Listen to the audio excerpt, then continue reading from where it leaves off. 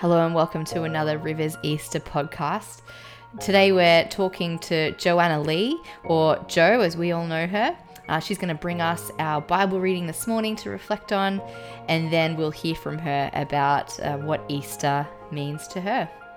Hope you enjoy.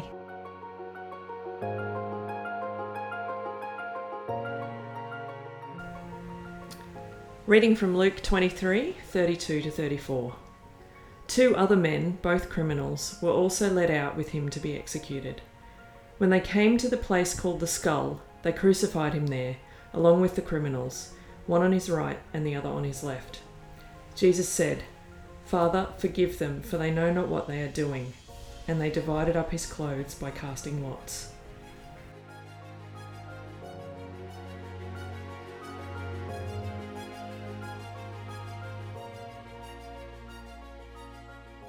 Okay, well, welcome, Jo. Thanks so much for coming in. No problems. So just wondering if you could introduce yourself a little bit to us first. Sure. My name's Joanna, or most people here know me as Jo. I came to Rivers as a kid. I used to come to Sunday school here, and later on I was a youth leader. I like to say I'm famous because I was a youth leader when Josh Lack, our former youth pastor, was in youth group. And then after living in Gladstone and Melbourne and volunteering overseas in Zimbabwe for a few years, I came back to Brisbane about 4 years ago and came back to Rivers as my home church at that point. I've worked as an environmental scientist in a consulting firm, and then I worked in aid and development for a little while when I was volunteering overseas. And currently I work in the church and community engagement team at Churches of Christ in Queensland. Wow, that's awesome. That's fantastic. You've got a lot of experience there. A few things there. Yeah, that's wonderful. Okay, so obviously we're leading into Easter at the moment. So just wondering what the Easter story, so Jesus' death, burial and resurrection, what has that meant to you in your life? Yeah, sure. I think it's really meant, it's that moment each year where I can take the time to really contemplate Jesus' life, the lead up to his crucifixion and then his resurrection. And it's generally been a pretty reflective time, and I've, particularly in more recent years, usually do something for Lent. It's not always been about giving something up, but usually just engaging in some sort of reflective or contemplative devotional series. I'm doing the Tear Fund Australia one this year. Awesome. So it's a time to really just centre on the core of my faith. Yeah, that's awesome. That's wonderful. That sounds like it's a really centering time each year. Yeah, and reflecting and remembering.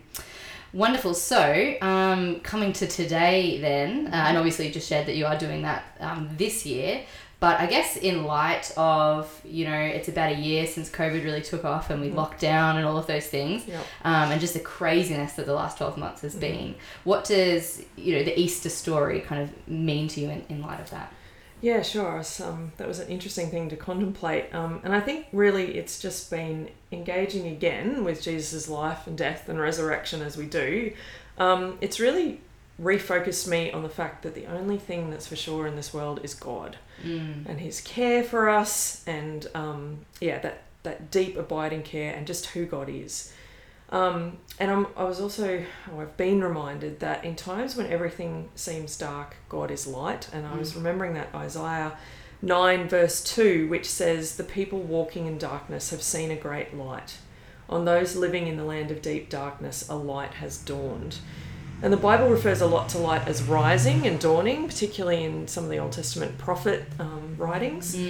And that light always chases away darkness. So when we think of the darkness of Good Friday, as well as some of the dark things in our world, but then we see the light of Easter Sunday. And so that's really what I've been reflecting around a bit this year. Yeah, wow. There's so much relevance from that to us right now, isn't there? That's amazing. Just wondering if you could pray for us then today, obviously, leading into Easter now, and just also for our days today. That'd be awesome. Sure. Father, we're just really thankful that we have the story of Jesus' life here on earth in the Bible, and that through knowing Jesus we can know you. And Jesus, we're just so thankful for what your life and death means for us in terms of being able to have a relationship with God. And we're just really thankful as well for the light that brings into both our lives individually and also to the world. So Just pray that today you would help us to bring and to be light through your life in us. Amen. Amen. Thanks so much, Jo. No worries.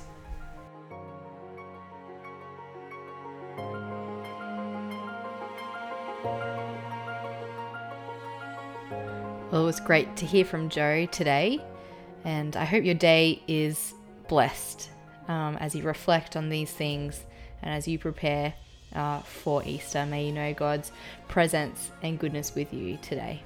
We'll see you tomorrow.